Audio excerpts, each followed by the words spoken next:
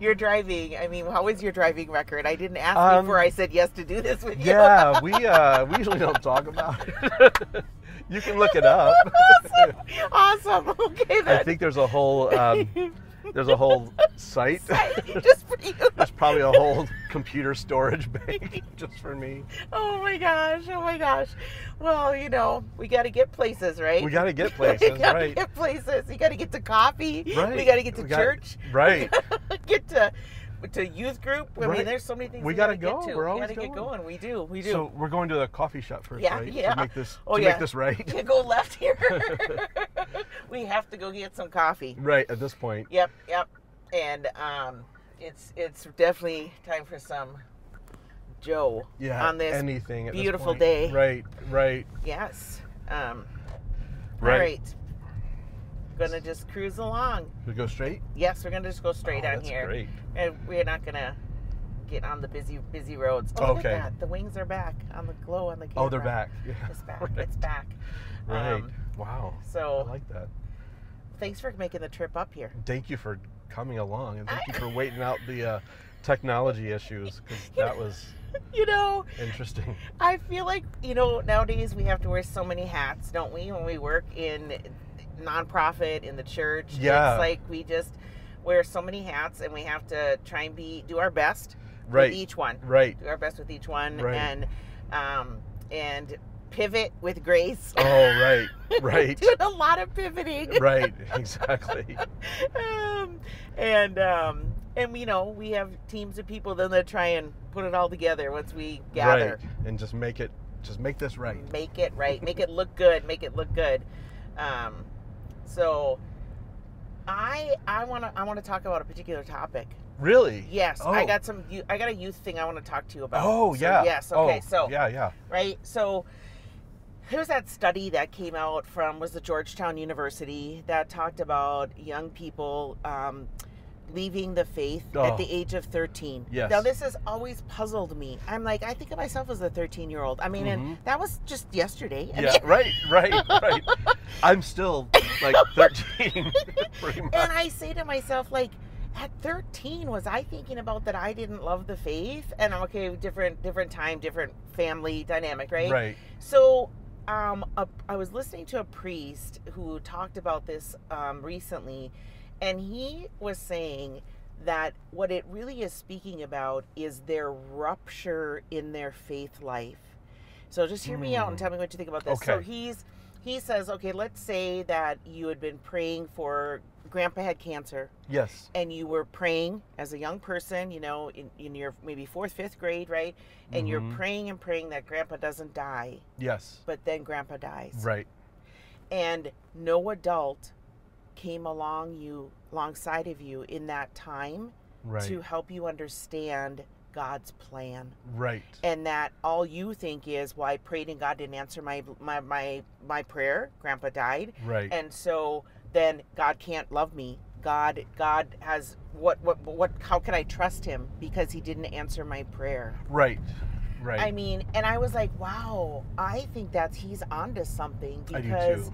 If we do not walk alongside of young people and help them understand that just because the prayer wasn't answered in the way we had asked, or something horrible happened, right? Maybe a friend got in a car accident and died. I mean, you think of all of the things that, young people's life that they encounter, or suicide or something, right? Right. And if no one, whether it's their parent or a youth minister or their pastor or a teacher, doesn't help them to understand, then it becomes this rupture in their faith life. Yes. That's how then I could see someone start to walk away from the church at a young age. What do you think about this? I could see that. Why would I stick with that? Right. Why in the world would I do that? And I think our relationships these days, our human relationships, I think part of that, it's focused on outcomes. It's like, what can you do for me? Yep. And then, you did it. Oh, you're my friend. Or what can you do this for me? Right. Oh, you did it. You're my friend. Yeah. So now we get to the outcome of prayer. I prayed for this. It didn't happen the way I asked. That's it. And I've been there before too. I've almost walked from the faith a couple times. Like I'm out. Like I don't want anything to do with this. Yeah. And because this doesn't make any sense to me. And then it was like, well, wait a second. That's not the thing. And I share a story all the time with about a friend of mine named April that I was friends with in high school, and we lost touch. And then the miracle of social media, you get in touch. She's married and has kids. I'm married and have kids, and we're like, oh, you have a beautiful family. What have you been up to? All this great stuff. Yeah. So months later, she private messages me, and she says, I know what you do for a living. I know you're a praying man. I want to ask you to pray for me. And I was like, absolutely. She's like, because I have cancer. It's like, oh, you got it. You got it. Wow. And so I prayed for her, but I was like, what else can I do? And then I would go out and I would speak.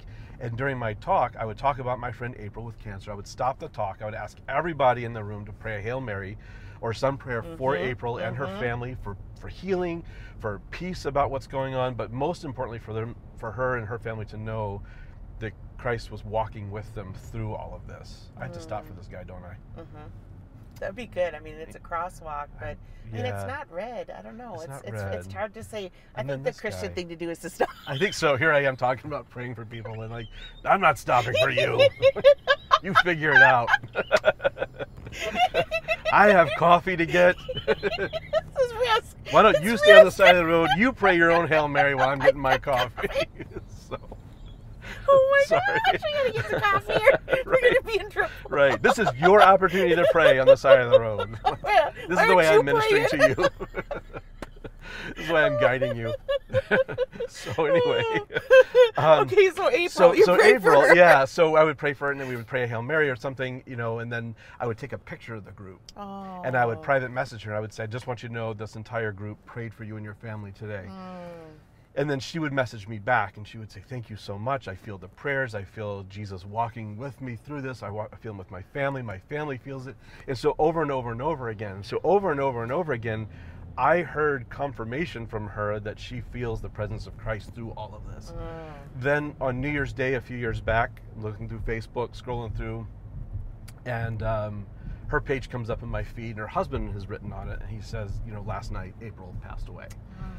And I was kind of shocked at myself because sometimes my head goes, "Oh, we prayed, and why, but I didn't go there. I went to, I know because she told me up until the end that she felt the presence of Christ. That relationship is more important than life or death on this earth, and she knew that relationship. So I know that when she died, she knew who he was, and she knew where he was, and I thought that was the prayer. Well, that was it. And so, and I think we have to look at that. Like, we're praying for their physical healing many times, right? Right. But there's that spiritual element that we don't know what their need is in order to be saved, right? And and for her to reach out to you and to say, I need prayers, like, and for those groups of people to know that yes, their prayer was answered in the spiritual realm, right. And also, I think those prayers in many ways help the living too, especially when it's a death situation, right? Like, and we don't know how many of those graces go to the living, the family members, the loved ones, because we were praying for the person who was ill as well. Right. But we have to have our own faith in right order, right, in order to be able to help our young people in that journey. And like we were talking about before we got on camera about going after kind of the lost sheep or those people who are leaving the faith. I think this is an opportunity. These are opportunities for us to make sure that we are following up with young people and having those conversations with them and knowing what is the challenges that are going on in their life that could be creating that rupture for them of their faith. And so after this light, you might want to get into the go over there. Next lane. So it just was such a mystery to me to that survey had showed that, and I'm like, how can that be, and how can we change that, and what do we need to do and pray about in this world of youth ministry, right?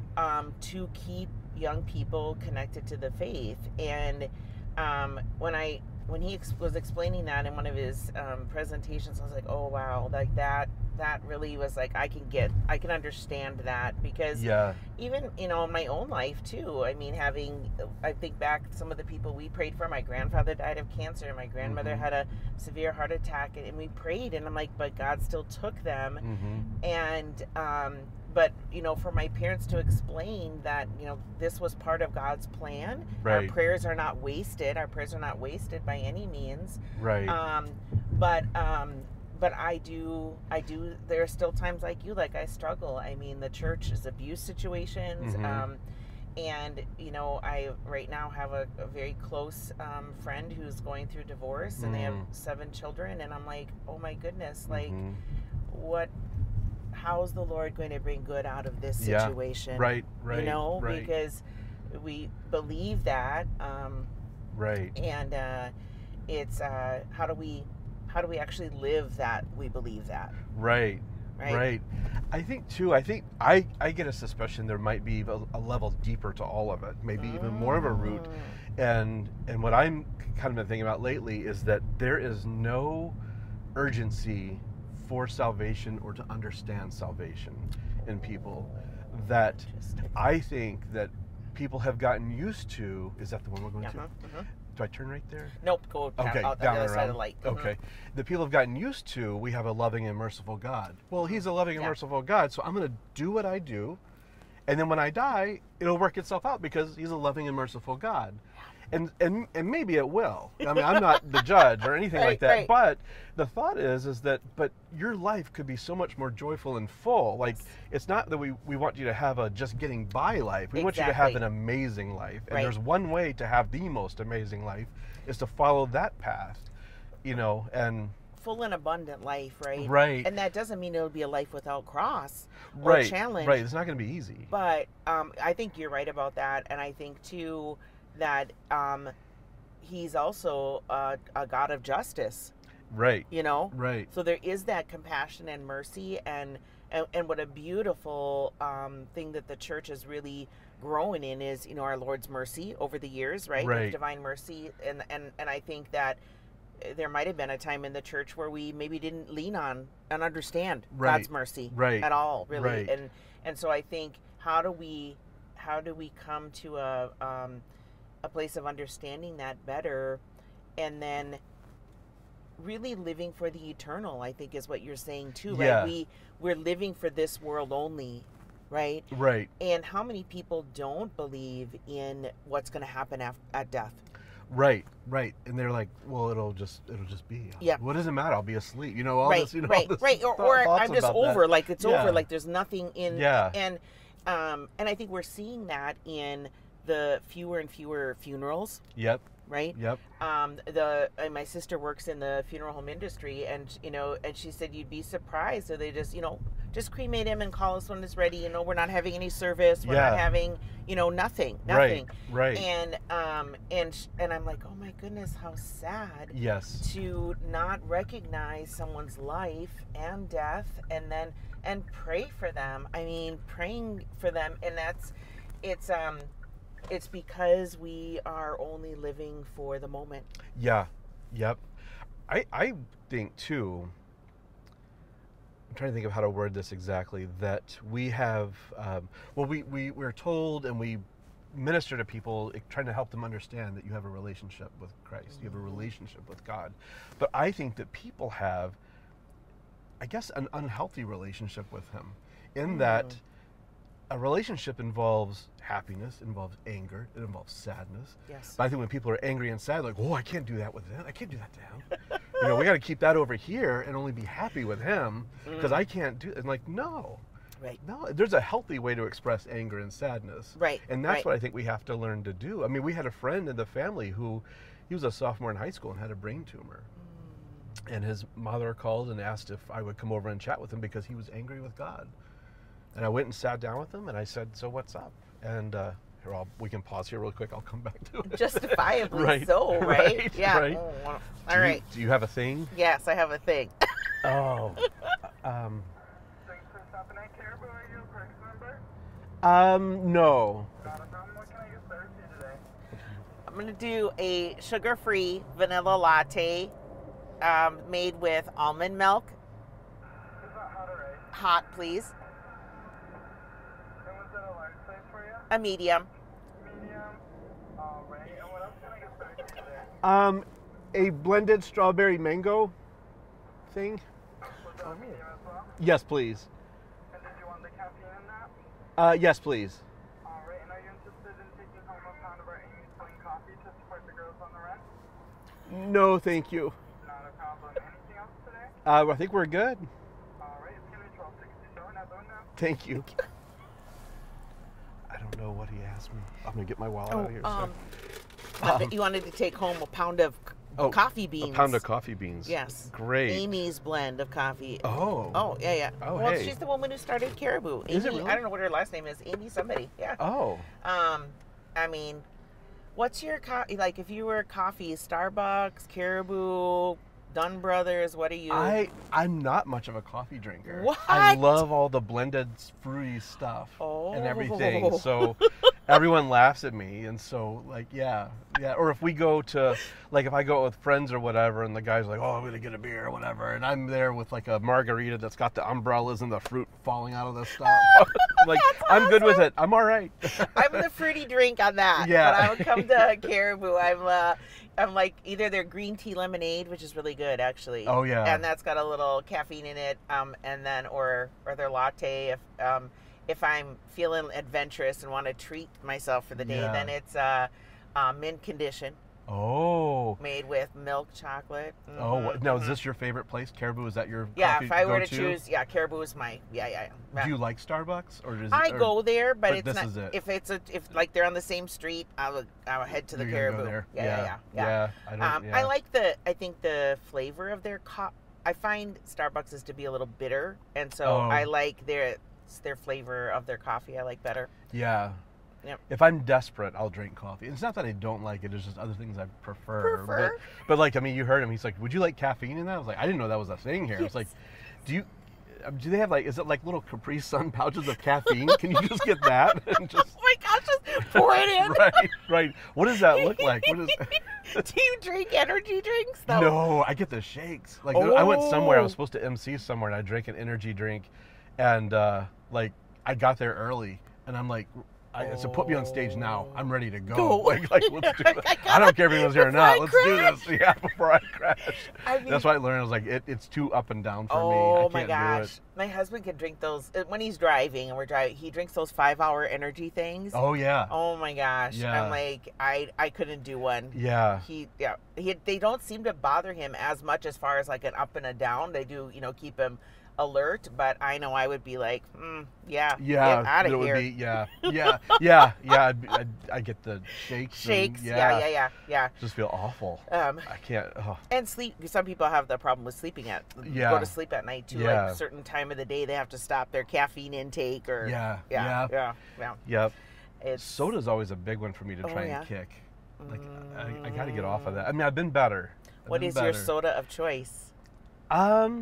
Like if I had to pick, it'd be Dr. Pepper and Mr. Pibb. Oh, okay. Those are my go-tos, but also just a good old Coke or Pepsi. I don't really care either way. I'm a Pepsi drinker. I get a little sad when I go to a restaurant and I'm like, can I get a Coke or Pepsi? And they're like, oh, we got Coke. Well, and Culver's, they just switched out. I know.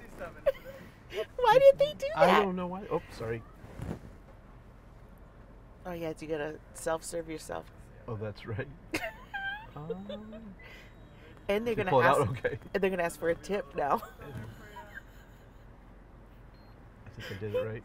What is up with this? It's like almost a forced tipping. Right. Oh, thank you. If you get terrible service, what happens then? Thank you so much. Do I take my tip back? Yeah. What do I do? I don't know. I don't understand. Can you stop that? Can you stop payment? Call a bank. Exactly. Stop payment on Remove the tip. Remove the tip. I mean.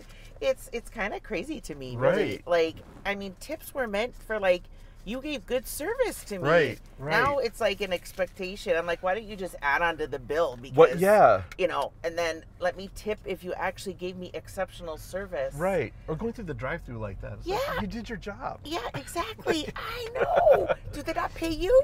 Did you? Yeah. I was out somewhere in a different state. I forget where it was. I don't even know the name of the restaurant. And on the bill, so, you know, was the bill for the food total. And then it had for health insurance for like our staff. Oh. And they had like, you know, $250 or whatever. And I was What? like, oh my goodness, like this is crazy because you don't pay your staff. Yeah. Okay, so we want to drive some more, right? Yeah, anyway. Okay, so we don't want to get on the freeway. Don't go back that way. Yeah, go back just that go way. Right. Okay. Yeah. And then we'll just go. Yeah, we can just go. And we'll just figure out where we go. Yeah, that'll be great. So. It's an interesting world that we live in. It is. That right? It is. Mm-hmm, It is. Mm-hmm. It is. Oh. What are you, you know, with your work in youth ministry, obviously, and then all the other jobs that you do, Chris, but, finish your story. Oh, that's right. With our friend. Yeah.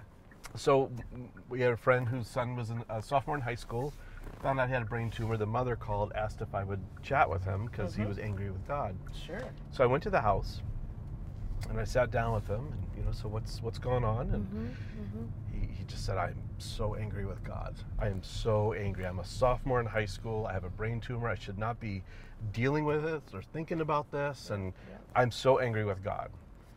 And I just kind of looked at him and I said, you should be. I said, absolutely you should be. I said, I'm angry at him for you. And I said, and I don't mean that, he kind of looked at me and I said, I don't mean that disrespectfully to him at all. Yeah, to God, right? I said, but here we are, we're talking about relationship with God. Every relationship has joy, happiness, but also sadness and anger. Yep. It has all that.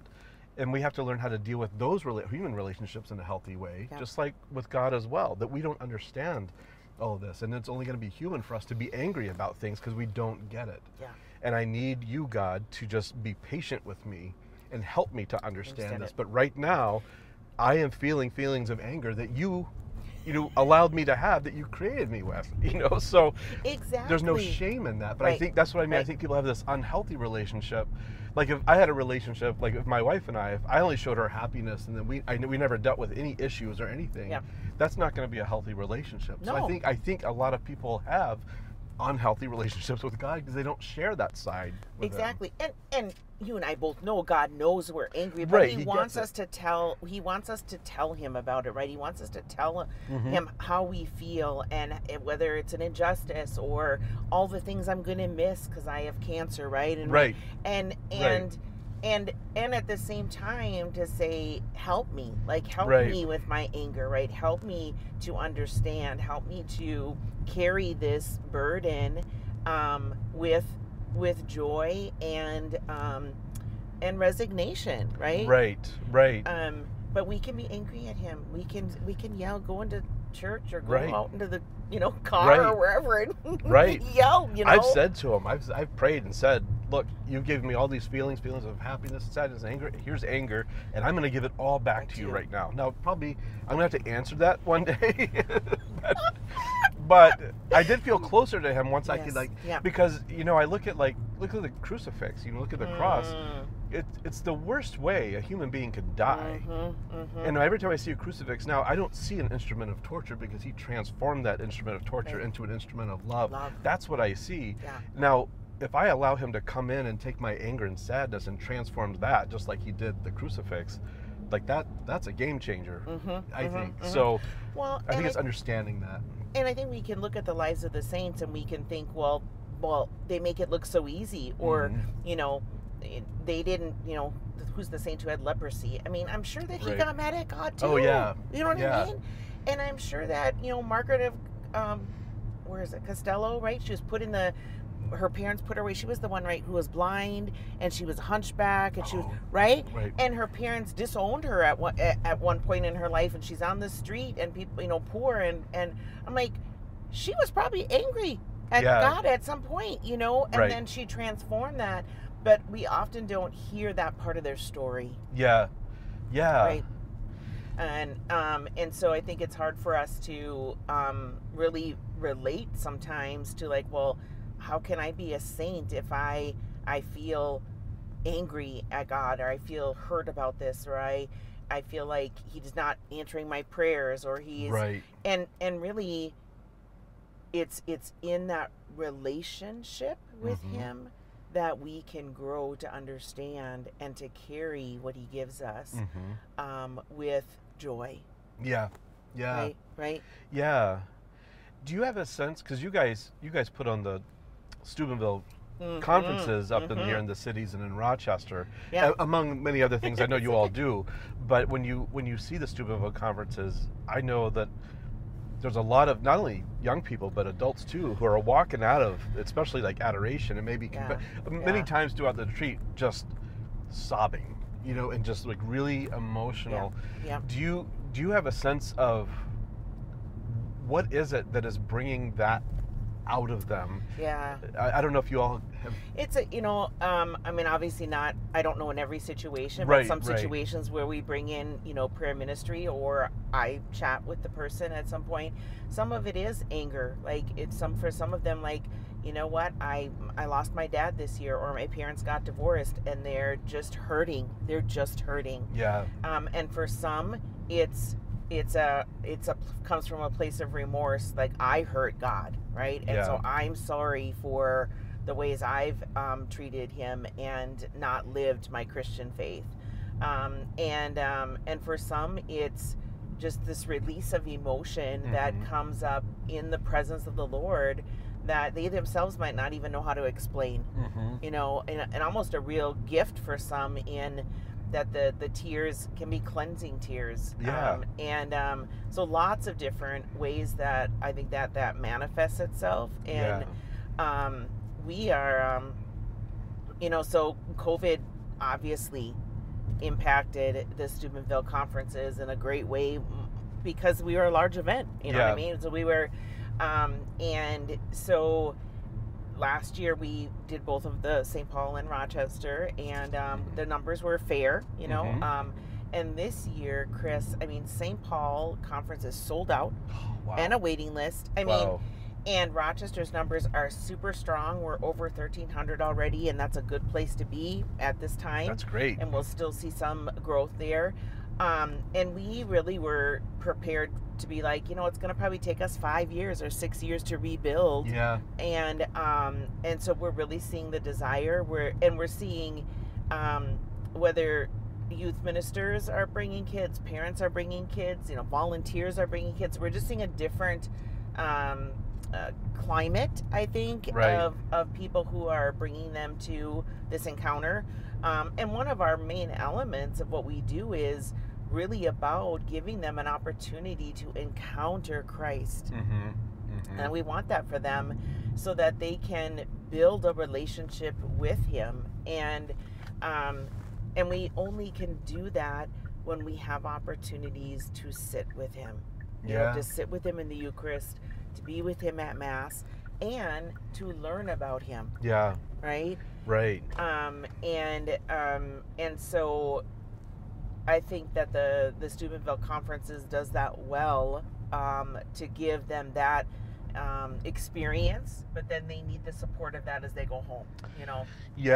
That's what I find with all these events and all, not even these opportunities out there, probably a better word. That there's got to be somewhere for them to land afterwards. Like I've had people tell me, I ask them, what do you do for youth ministry, in your parish? And like, oh, we go to Steubenville, once a year. Like, that's great. What else do you do? And they're like, oh, no, that's it.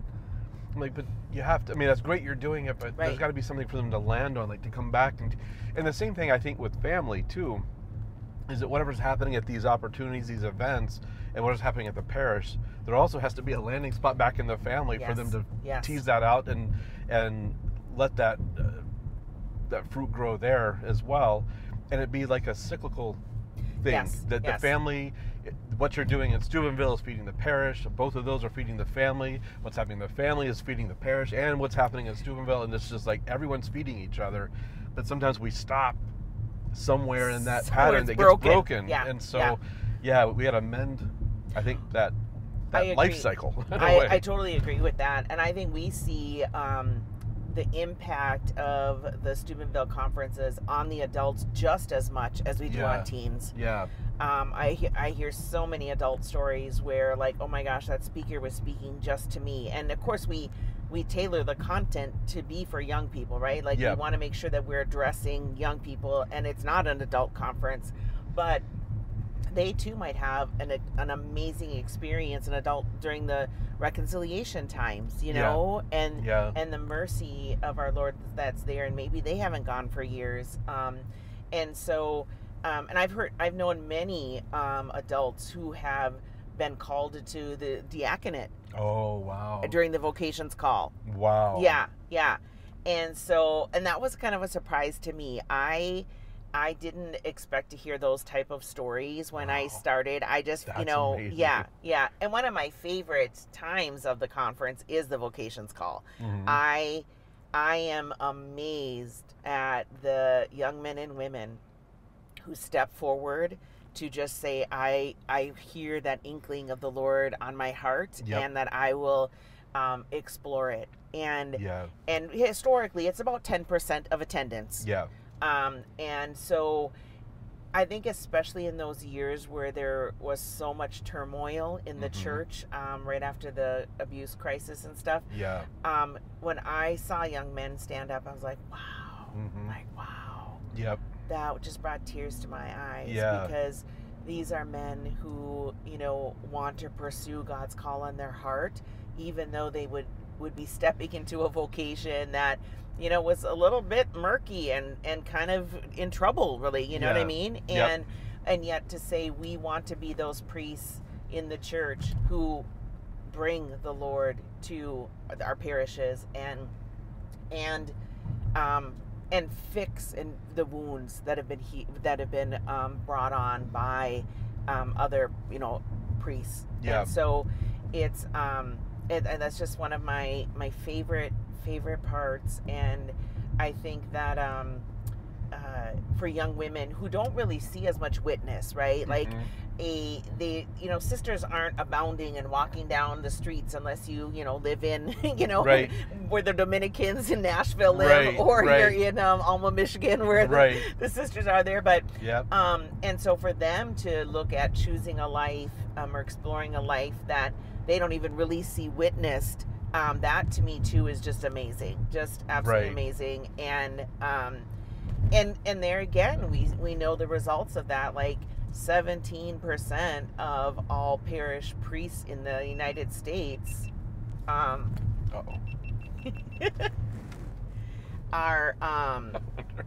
okay. We got some footage on there. I think it overheats. Oh, that's what I haven't figured out yet. Oh, okay then. So okay, well we're right. We're right. We got that's why we have the backup. We got the backup. So that goes. And 17% of diocesan priests across the United States say that attending a Steubenville Youth Conference impacted their decision to become a priest, right? Yep. And 21% of religious sisters and monks and brothers say that going to a Steubenville conference was part of the journey. But it doesn't mean it was the only thing that led them on their vocation, right, to choose that. But it was one of the, and we need lots of different encounters when our Lord is calling us, you know, in our vocation. And for them to hear that call there again, and to, you know, go on a retreat and pray about their vocation and speak to a priest or a sister about it is just, I don't know. I think that I love that we're so intentional about those vocations, you know, because I think it's, you know, we all come from family, whether that's a broken family or a very solid Catholic family, but we have some sense of what family looks like. Yeah. But that being said, you know, when we talk about having a relationship with God the Father, many of them have such broken relationships with their own earthly father or mother, right? Yes. And so how do we help them to understand the love of God in that way? And I think to, you know, it's kind of like textbook knowing, like, well, do you know God loves you? Well, you know, it says that in the catechism and it says it in the, you know, my prayers, but how do I live if I truly believed that I was a beloved daughter of the King and that you were a beloved son of the King? Right. And I think that when we can ask that question, and for, you know, to go from the head to the heart is the longest, you know, journey. Right. Oh yeah. In many ways, right? Yeah. and to help young people to do that, right? To understand that no matter what, they are a beloved son and daughter of our Heavenly Father, and that whatever happens in life, He is walking with you. He is there, and that, to, like we said earlier, to take Him our anger, to take Him our sadness, to take Him our grief, to take Him our joy, to take Him, our gratitude. I mean, that is the, fastest way to our Lord's heart, is to be grateful. Yeah. And for us to remember to do that in little things. Yes. Yeah. And that's a real big, good habit to form. Oh, for sure. Right. Yeah. Right. Right. Yeah. How do you? Oh, go ahead. This coffee's good. Hitting the spot. It's hitting the spot.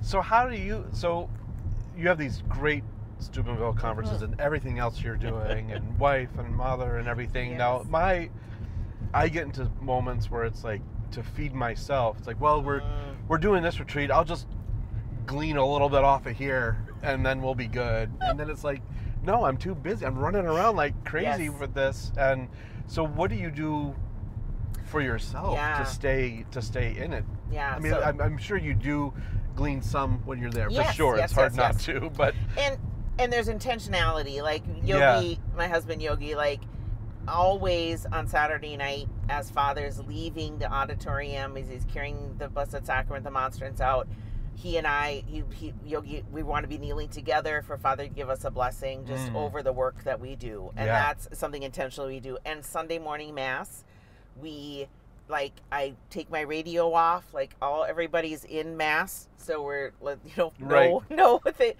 transportation is happening, but they're normally good on their own, but, and we try and be as present as we can for that closing Mass. Yeah. And so that's, on the weekend, that's intentionality. And for me too, on the weekend, I try and stop into the Adoration Chapel just for a couple minutes, me praying for the young people, and also to Lord, give me the grace as a leader and the wisdom and the prudence and the patience that I'm going to need to handle whatever situation comes up. Yeah. So I think that's on the weekend, that's the important things that I do. But I also recognize, this is not the time for me to go to confession. It's not the time for me to, I don't, some years I don't make it into adoration because there's problems happening, right? Fires, so we got to be put out. Yep. So my own faith is really important to me, and the faith of the spiritual life of my staff. And I think years ago, Chris, one of the things I started to do with staff is one day a week, we go to Mass and adoration together. And so, it's part of your job. Wow. It's on your timesheet. Yeah. Everybody is required to be there.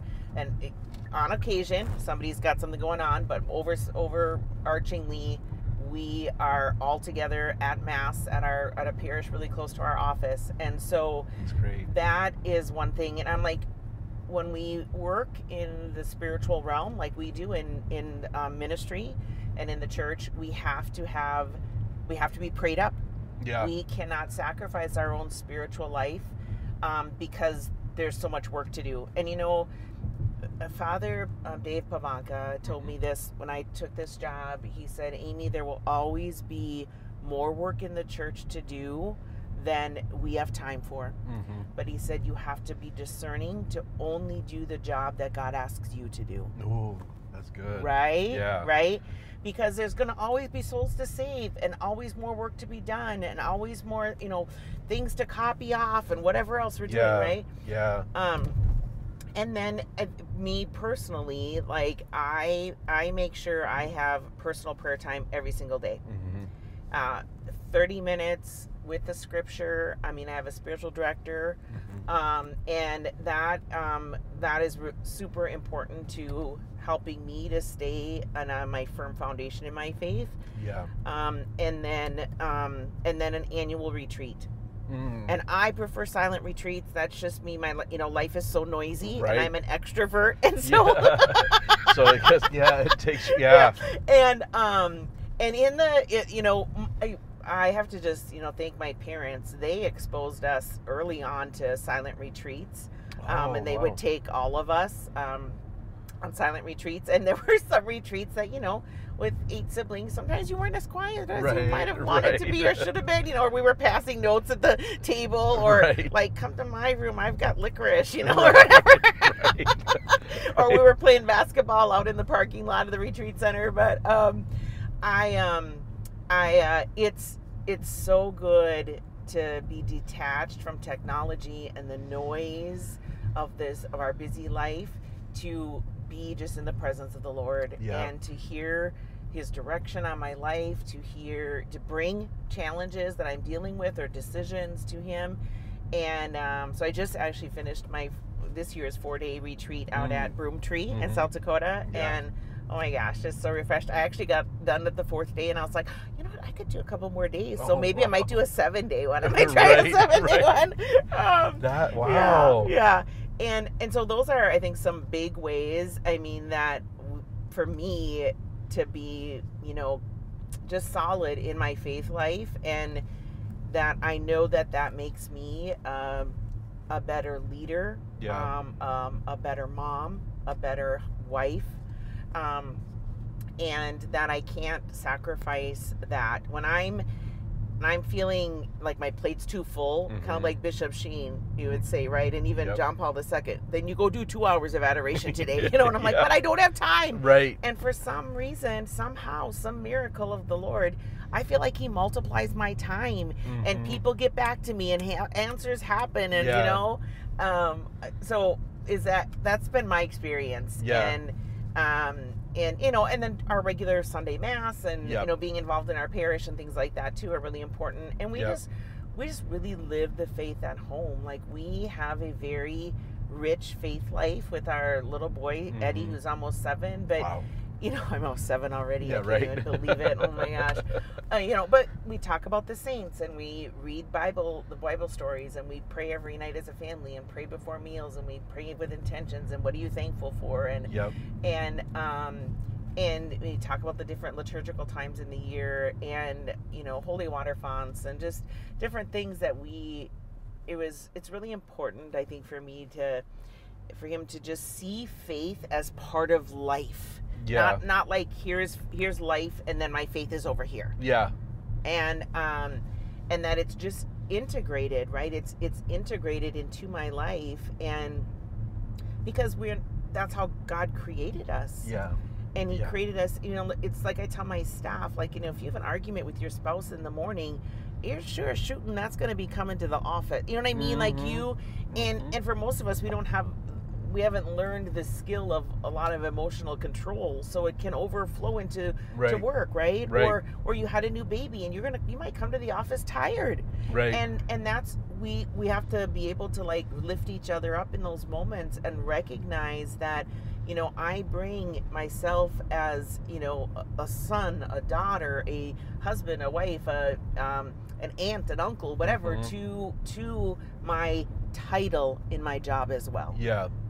And I think that because we work in ministry in the Catholic Church, that gives us a great opportunity, I think, to be able to lean into that more, to say this is what we believe about the dignity of the human person, and that and I want to lead differently. I want this organization to have a different culture, because we are faith-filled people. And people are watching. Oh my gosh, they're watching, and they are learning. One way or the other. If I'm doing it wrong, they're definitely watching. Right. I know, totally. I learned that early on. I mean, and I think some people can look at that as a negative, right? Well, I'm always in a fishbowl. But, we are always witnessing Christ wherever we go. Even if I was working a secular job, I would still be, as a Christian woman, I would still be representing Christ there, and and I think we are held to a higher standard. Right? And I think we have to always be ready to go. Like, you're never really off the clock. I joke about being off the clock, but I know we're never off the clock. No. I mean, I was in the hospital a few years ago for an overnight thing, and I went in, and they checked me in. It was at night. It was like 11:30, 12 o'clock at night.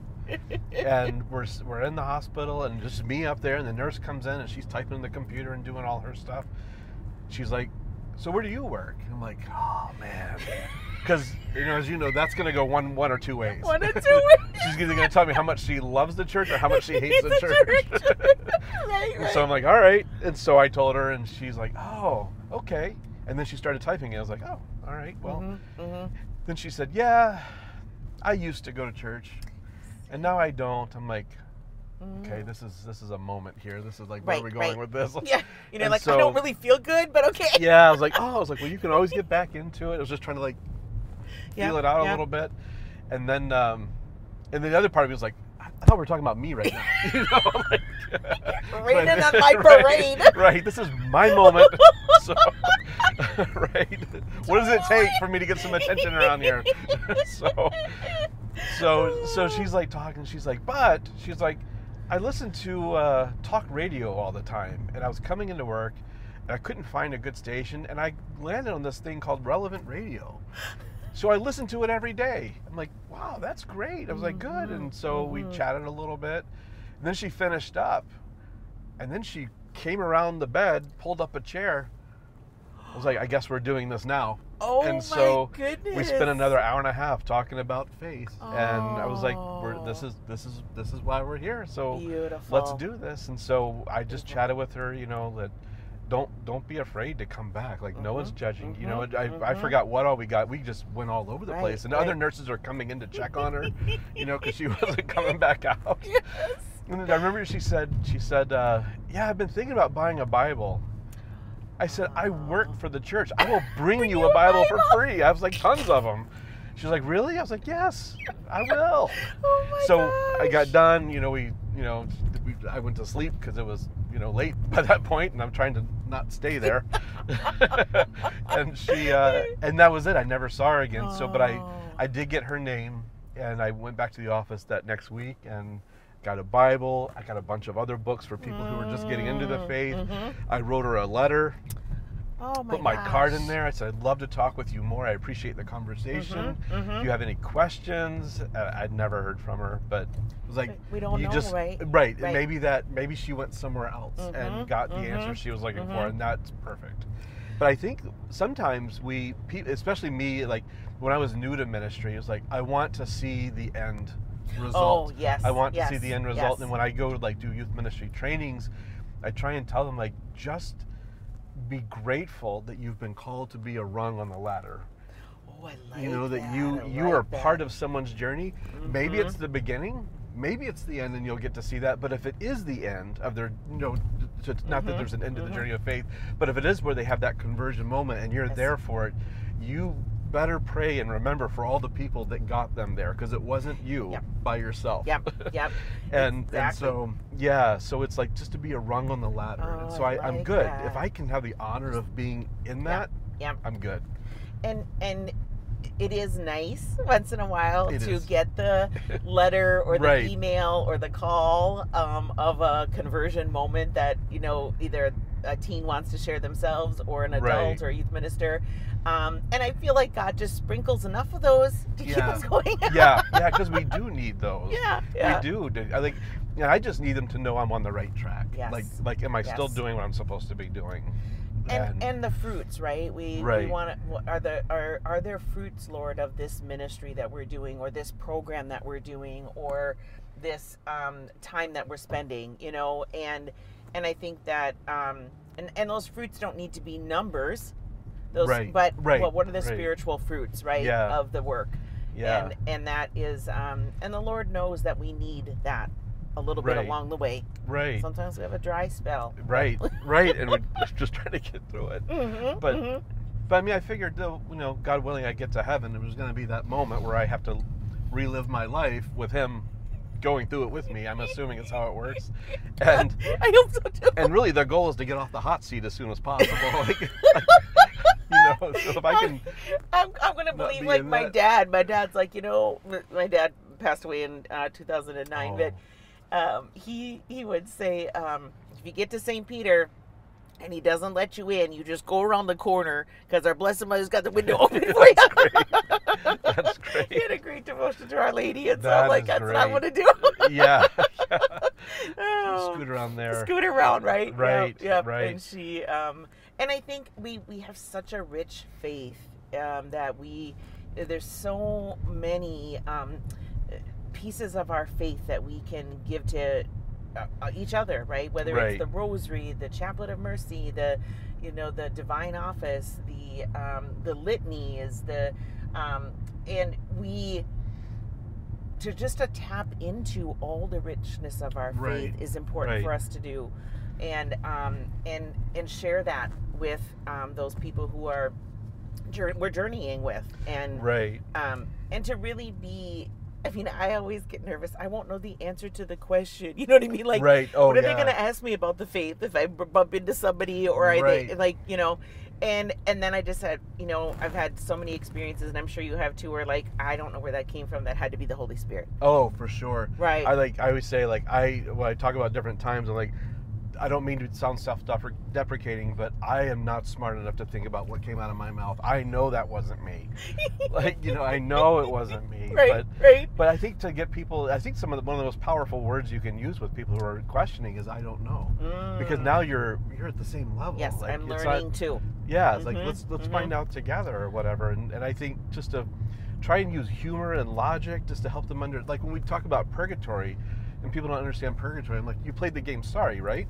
Purgatory is just getting in the safe zone. You'll get to the once you get there, but just get to that safe zone. We It's play all about so much Sorry at our right. It's all about low expectations.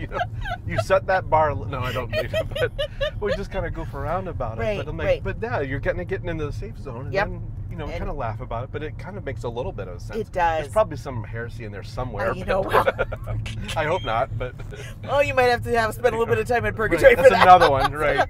I plan on working at the Welcome Center, so I think I already have a job. That's so- awesome. Oh my goodness, my So- goodness. And that's our Lord's mercy. Yes. That there is a place of purgatory where when I die, the restitution for my sins that still need to be taken care of, that He gives us the opportunity to do that. Right. Right. Right. But I'm good to go because at the end of our retreat we get the plenary indulgence, everything gone. Oh wow. Oh my gosh! I'm like, woo, woo, woo, Wow. going home. That's great. Yeah. I mean, so Yep. if you should get in an accident Right. here and something happens, So if you grab the wheel, wait, we gotta swing by a church really quick. really quick. Oh my goodness, my goodness. Oh yeah. It's a beautiful life, and it's I think to stay, just to stay, what's the word I'm looking for? Like connected and linked arms with the Lord, right? Right. Is how we have to journey through life. And I think one thing that our young people struggle with, that those of us who've had a few more years, is you and I both, I'm sure, could list a number of times in our life that we see the evidence Right. of God's love and mercy in our life, or the evidence of miracles worked in our life. And young people haven't lived enough years yet to Right. have enough evidence built up Right. that they can go back to. I know that one of the things my spiritual director tells me is, when I have God answered a prayer, right? When we meet once a month, what's going on, whatever. I'm like, oh my gosh, and this miracle happened, and this prayer was answered. And she's like, journal that, and I want you to circle it, because in those moments of darkness in your spiritual life, I want you to go back and remember how the Lord showed up, big and small. Yep. And so for our young people, is they don't always have enough evidence yet Yep. to lean into, Yep. right? Yep. Well, I think on top of that too, with a lot of what I see going on these days, and you hear it in the news, is this whole, what's my identity? What do I identify as? I'm going to change to this. I'm going to change to that. And then on top of all of that, it seems like, at least in the secular media, like we in the church aren't even in control of our own narrative anymore. Yeah. So I noticed that, you know, we love everybody and we accept people. We want the best for them.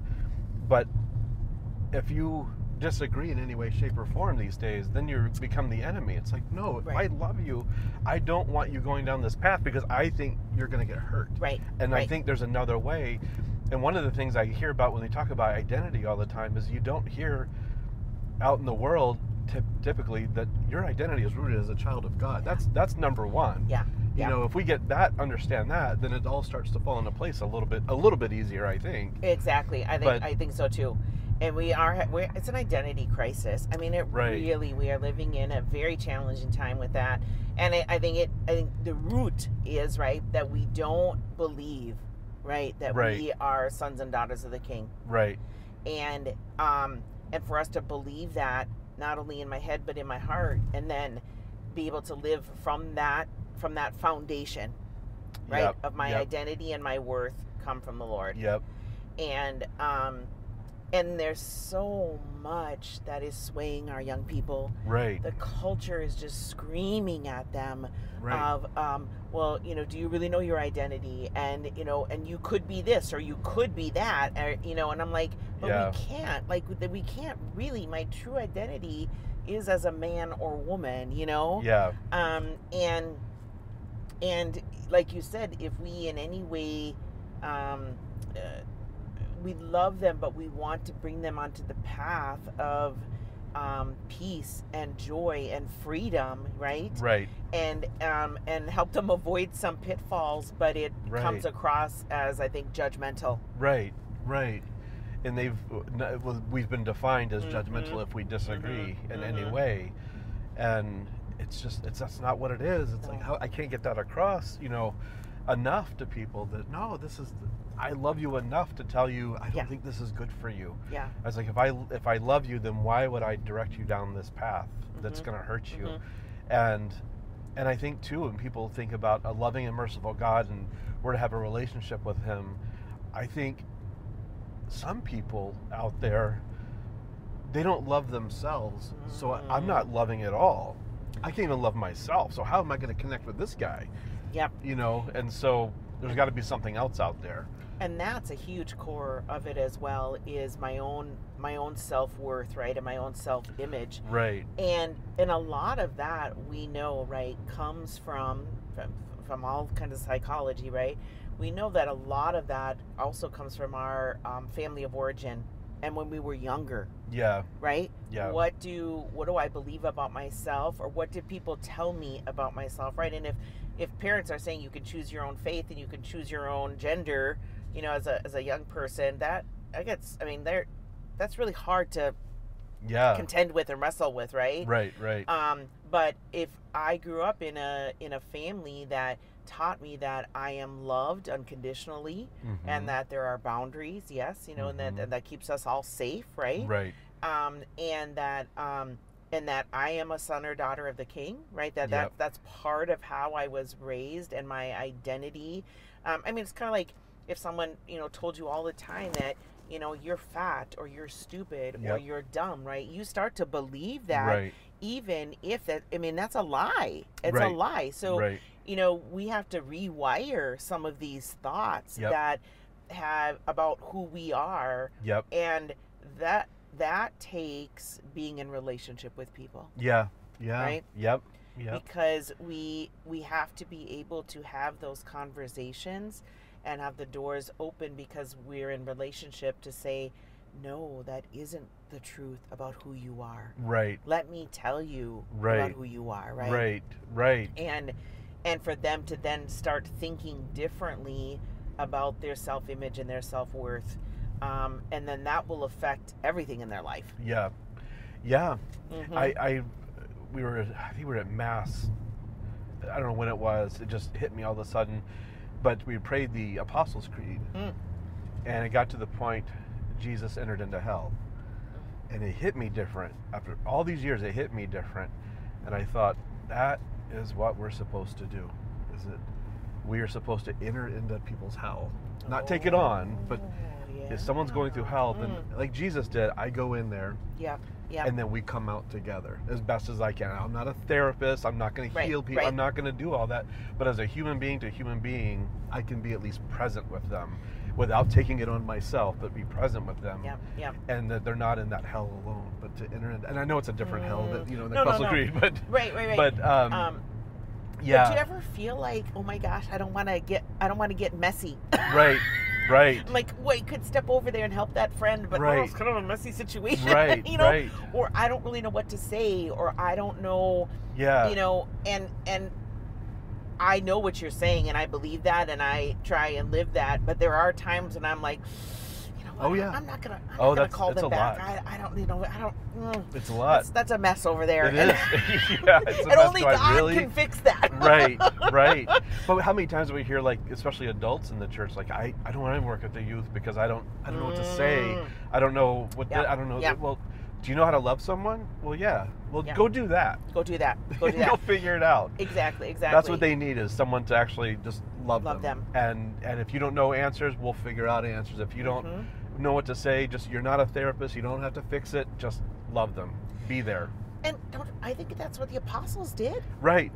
I mean, like, it was Easter season here. Like, I mean, they were scared in the upper room, right? Right. I mean, they're like, what? Oh, gosh, and you think about it, they were just this misfit bunch of disciples, right? Right. And then the Holy Spirit came upon them. Yeah. And that is, I think, the big key is for us to lean into that. The Holy Spirit will be there. The Holy Spirit, we have to trust that in those moments of a young person asking us a difficult question that we're afraid of, right? Yeah. And we have to trust, okay, either I don't know, or let me just pause a minute. You know what? Call upon the Holy Spirit, and He will give me the words to say, or where to find the answer to it, or who do we bring into this conversation to... And so... Do I go here? Yeah, we can go here. You're going to be on the freeway now, so be careful now. Okay. It's going to be fast. Right. And it's... but that requires us as adults to have that relationship, right? Yeah. For us to be on the journey too. Doesn't mean our life has to be perfect. Right. Because you know what? The confessional, I shadow the confessional often, but it means that I need to be striving for to live a Christian life.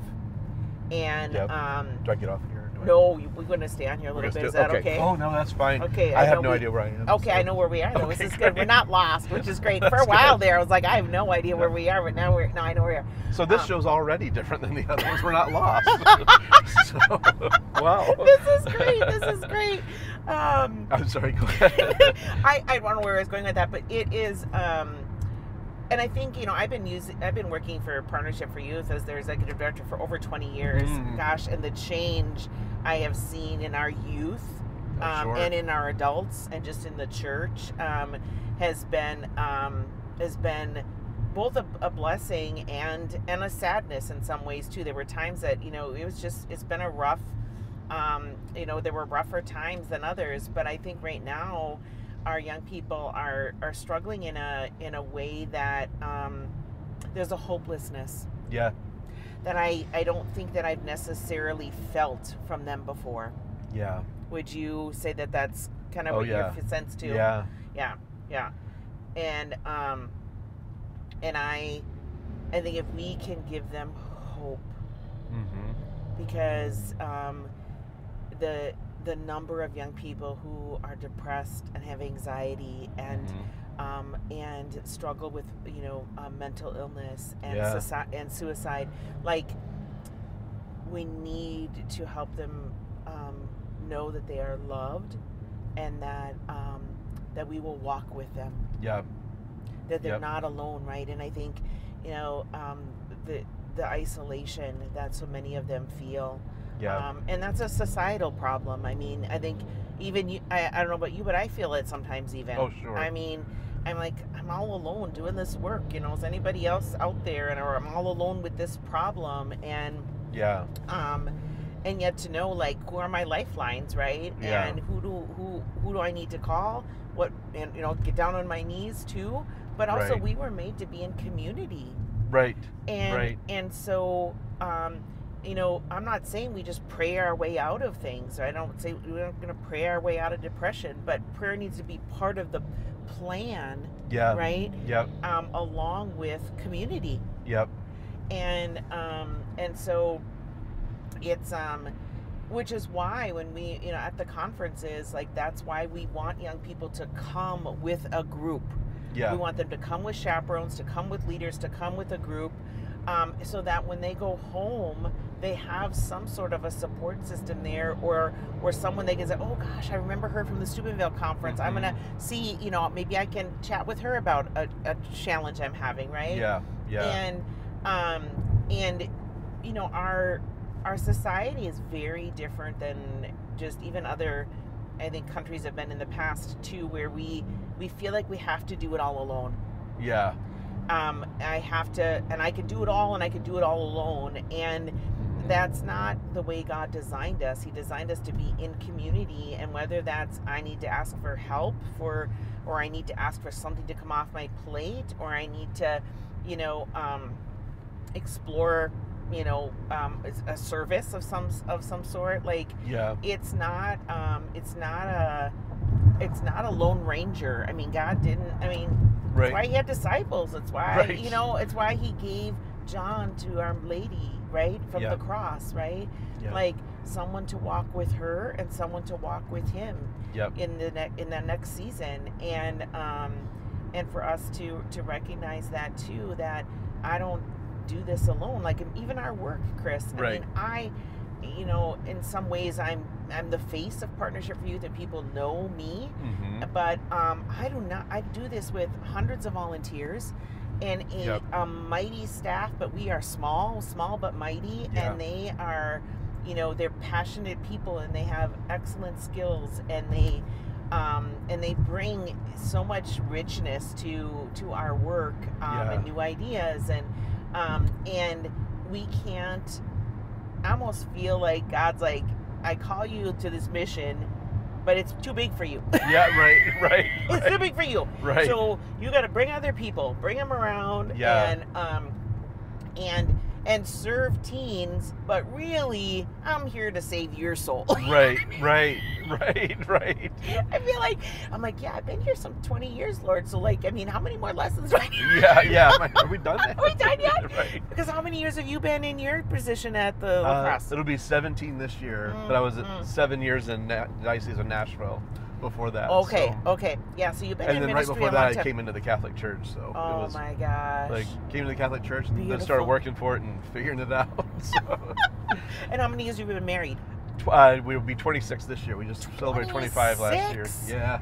Oh Yeah. my gosh. Yeah. You don't look like you're old enough to be married 26 I'll be years. 50 this year. What? Yeah, I know. Oh my gosh. So- Oh my gosh. I would have so- thought. I would so- not have thought. So Well, he's really like, when you converted, like, did you like feel this call to like, out of where did you find that call? Like you were called to work in the church? Because I don't think that was. I felt that for a long time. I've been working in youth ministry way before that. I worked for youth ministry in the Methodist churches, Baptist, Presbyterian, non-denominational, all that stuff. And then came into the Catholic Church, and I was working at a place I hated, and and I was like, I just got to do something. Mm-hmm. So I actually was going to volunteer, and went through the yellow pages back in the day. Oh my gosh. Which yes. anyone who's That's dating blew you. someone's mind. It's dating us. Yeah, It's dating us. right. Yes. And saw a Catholic youth office. I was like, oh, they might have some place that can put me. And so I called them up, left a message. The priest called me back and said, actually, we have a position open. I want to talk to you about it. So I went in, and it was the diocesan youth office. And I was like, yeah. It was like, I'd love to work here. And it was like the same pay I was making. And it was like, okay. And I get to work in youth ministry full time. Like, I'm in for happy. sure. Yeah. And then I did, and then kind of figured out the Catholic Church along the way, because I didn't have to go as deep. You know, I was still in the like, okay, I'm Catholic now. Like all the, not all, but a lot of people go through RCIA. There's like, the Terminal 2 exit. Yeah. Yes. 34th. Yeah. But yeah, and then it was just like, So this is it. And this is what I want to do. But I went to school in Nashville for music business. Music business. I did, and that lasted a semester, as well as every other major I majored in, until I found the theology major. Are you serious? Right, I majored in everything for half a semester. Do I go? We're going to the right here. To the right. And this is one of those crazy intersections. intersections. This is that crazy yes, intersection? This crazy intersection. Oh, I don't know where I am now. When they were building this, I was like, what is going on here? Yeah. And they say it speeds traffic up in this. Really? Yeah. Wow. Especially with the rail here. The tram. So it's, but it does seem to. I don't know. It's kind of weird. It's kind of weird. It's kind of like all the roundabouts that we have now. Right. Like, everywhere. Yeah, everywhere. And some people know how to drive them, and some people do not. Some don't. I end up being Chevy Chase from Vacation. Just there's Big Ben, Parliament. I'm just going around and around and around. One day, some days I'm just going to drive through the middle. Eddie, when he was younger, he'd be like, "Mom, do the loop-de-loop," so I would go around a couple times in the car. We're like, "Oh my gosh, I hope nobody's recognizing us." Right. Oh, but, so yeah, it's been a great adventure for sure, but it's made me go way deeper than I ever thought was possible. And you know, I did not have a relationship with the Holy Spirit till I took this job. We're going to take a left right here. Oh, right here. And I mean, God the Father, and Jesus, right? The God the Son. But I just really didn't understand the Holy Spirit. And so this job is, and that's one of the gifts that it has given me, is just like this whole experience and understanding and love for the Holy Spirit, and the place in let's just head down, follow that car there. Follow that car. Yeah. Okay. The place in our lives and in the church, the role that the Holy Spirit has. So this way? No, we're gonna go straight down here. I'm gonna take you down this. Oh. We're gonna go down and do a little loop-de-loop down here. I'll show you a little. Oh, nice. A little extra spot. I mean, and my work. I met my husband through my work. Oh, wow. Yeah. And how long have you all been married? I will be 15 years in September. Okay. Yes, Nice. I know. And so our paths wouldn't have crossed otherwise. Mm-hmm. I mean, and so just so many blessings that I didn't expect. You know what I mean? Yeah. I think that the Lord just provides. I think when we listen to His call. Yeah. And when we believe that we all have a mission, right? We have our universal mission, and we have a unique mission. Yeah. And that His unique mission for us is so abundant, and in some regards, I think most of us would say very different than I thought about when I was in high school or when I was in junior high, right? We're just just loop around, and yet just rich. And when people ask me, because I was single a long time, we got married a little later in life, and I was like, I had a very abundant single life. Mm-hmm. I was able to do some traveling. I was, worked in ministry still, and I just had a lot of experiences and a lot of opportunities, and just felt really blessed about that time, and prayed like the Lord, like, if you want marriage as a vocation for me, then send me, the person. Mm-hmm. And I was open to that call, and had discerned early on in life that religious life was not my calling. Mm-hmm. I had traveled over to Europe, actually to Portugal, and spent 6 weeks with my sister, who was in a religious community there at the time. And she, I said, I just want to come. I know I'm not called to this community. I knew that, like, that was not the community I would be called to if God was calling me to religious life. But I just wanted to really discern that and give the Lord time to speak to my heart in that. And then if that was where He was calling me, to then pursue that, right? Right.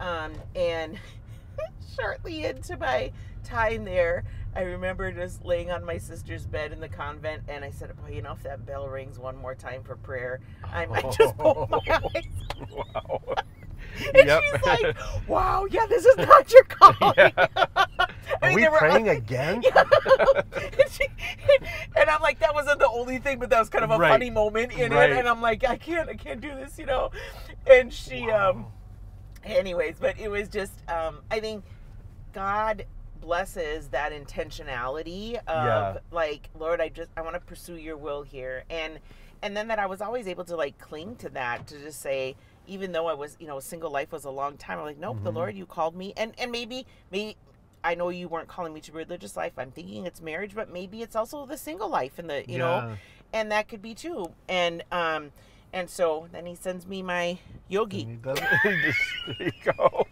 Like, what a thought. And it all fell into place. All into place. Yogi partnership for youth, all this, everything. Yeah, just beautiful, Oh, beautiful that's life. so awesome. Yeah, That's so great. Yeah.